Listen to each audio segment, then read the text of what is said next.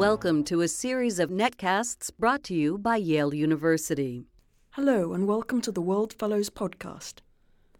My name is Emma Skye and I'm Director of the World Fellows Programme at Yale. My guest today is Kanbar Hossein-Bor. Kanbar, thanks for joining us. It's a pleasure to be here. So Kanbar, you were born in Iran into an ethnic minority, the Baluch. Do you have memories of your life in Iran? Thanks, Emma. Yes, I was born in Iran and my parents belonged to the minority, the Baluch. And just by way of background, the Baluch are a minority that exist in Iran, Afghanistan and Pakistan, and they also live in a diaspora in other parts of the Gulf. And they are a cultural and linguistic minority in Iran, but also a religious minority. Broadly speaking, they belong to the Persian, sort of the Indo-European and Persian branch of the language and that particular root. Yes, I do have memories of my time in Iran. When I came to the UK when I was 7, prior to that, I'd spent time in Iran at school, for example. I remember that at that time they had corporal punishment. That's something I remember. Were you very naughty at school, Kanbar? Well, I could have been better behaved. Hence, I remember some of the episodes which are probably more painful than others.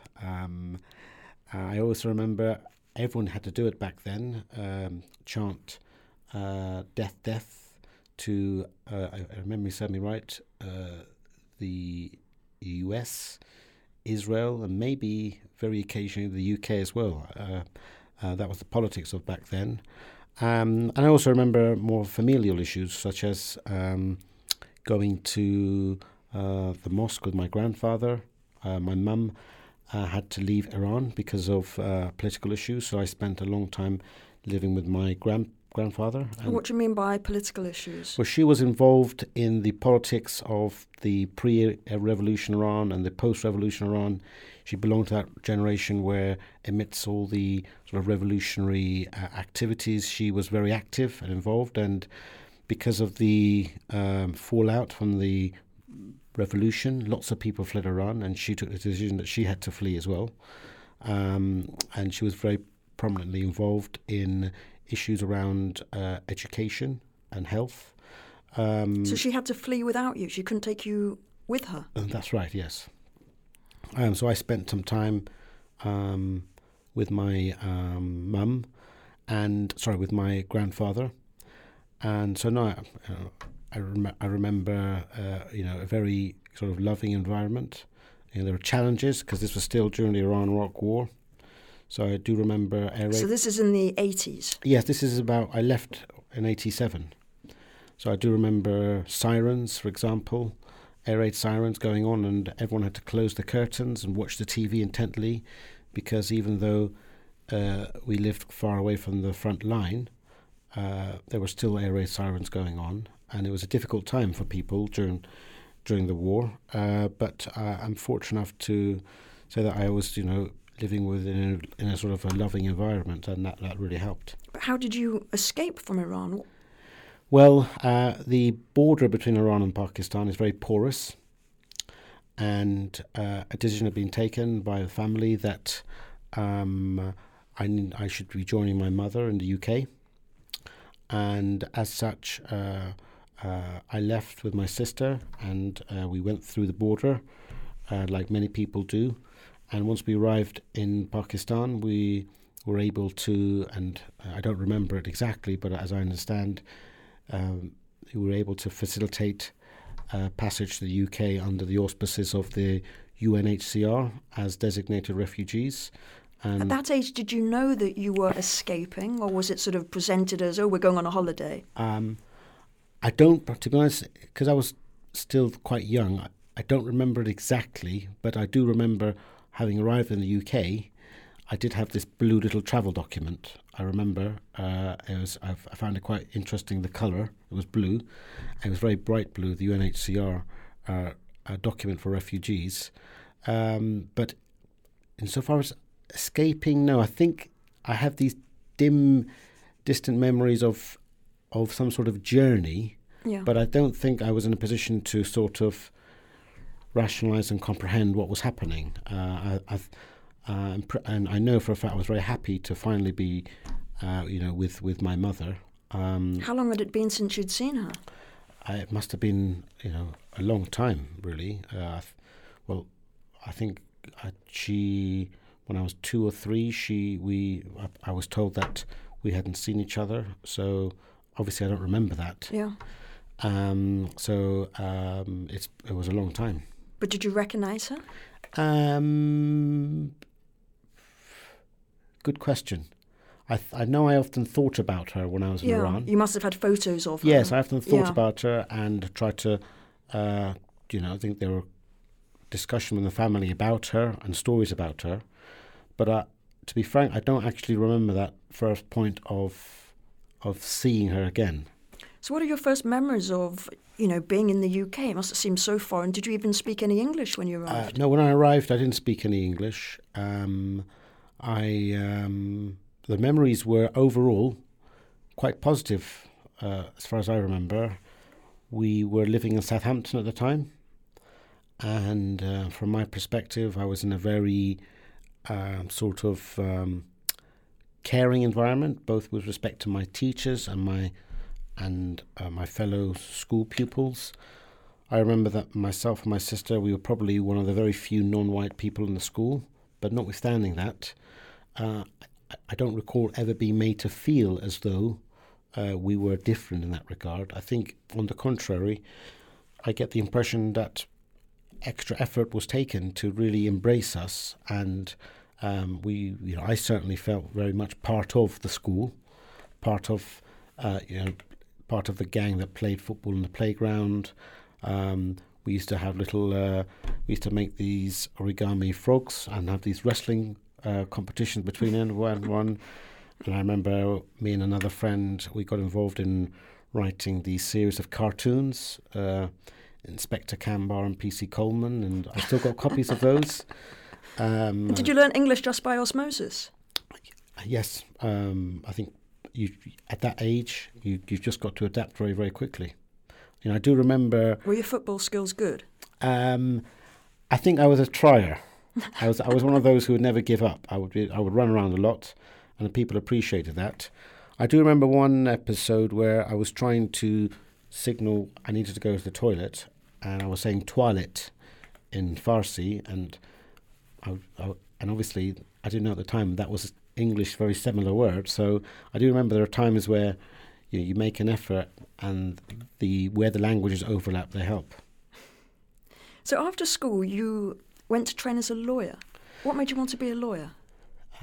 Well, by way of background, my biological dad, he and my mum had split up when I was very young, and he was in the US, and he'd gone to the US afterwards, and he had been a lawyer, and I think at a young age I'd heard about this, that he was a lawyer. So at the back of my mind, it was this thought you should be one too. Thought that sort of was a seed that was planted there.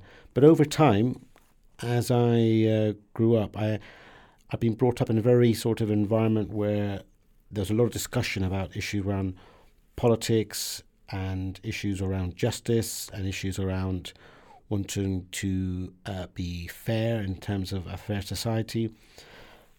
And I think by being exposed to that at a young age, listening to all these adults talk around these issues around me, I think that also helped me realise that law was a very powerful means by which individuals could empower themselves and those around them through understanding how society works and how you can shape it. So for me, I did see it as a potential route to empower myself.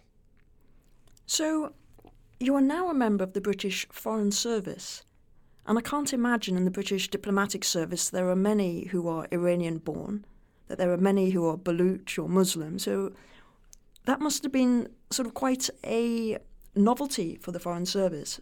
But also, what made you decide that you wanted to be a British diplomat? Sure. Well, I think on the point about being born around in Baluch, you're probably right. But on the point of being Muslim, I know for a fact there are quite a few British diplomats who are Muslim. But insofar as why I joined the Foreign Service, For me, I joined as a lawyer, as an international lawyer, and the reason for that was that I'd always been interested in international politics, and the best way to practice international law by virtue of that interest in international issues was at the Foreign and Commonwealth Office. I practiced as a barrister for a year or two, and I soon realised it was an area which was difficult to be instructed as a junior lawyer. And I remember seeing an advert in the Sunday Times saying that the Foreign and Commonwealth Office was recruiting for lawyers, and I told my mum and my friends that I'd be joining. I wanted to apply, and I think I was a little bit optimistic. Yes, I think I think a lot of people, realised that although, and from their perspective, they thought I was being a little too aspirational, because naturally, from their perspective, what they thought was the case was that, namely, the Foreign and Commonwealth Office was this bastion of the British establishment, and first and foremost, they only recruit people who look a certain way, namely white and male, and secondly, even if that wasn't the case, they wouldn't recruit someone who was not born in the UK. But I'd applied, and I'm happy to say that everything worked out. My security clearance took about twice as long as the average, and I think that's understandable, not being born in the country, and you're going to be privy to a lot of information. People want to be as sort of judicious as possible, and it got to the point where I didn't think it'd ever get itself sorted out, but fortunately it did.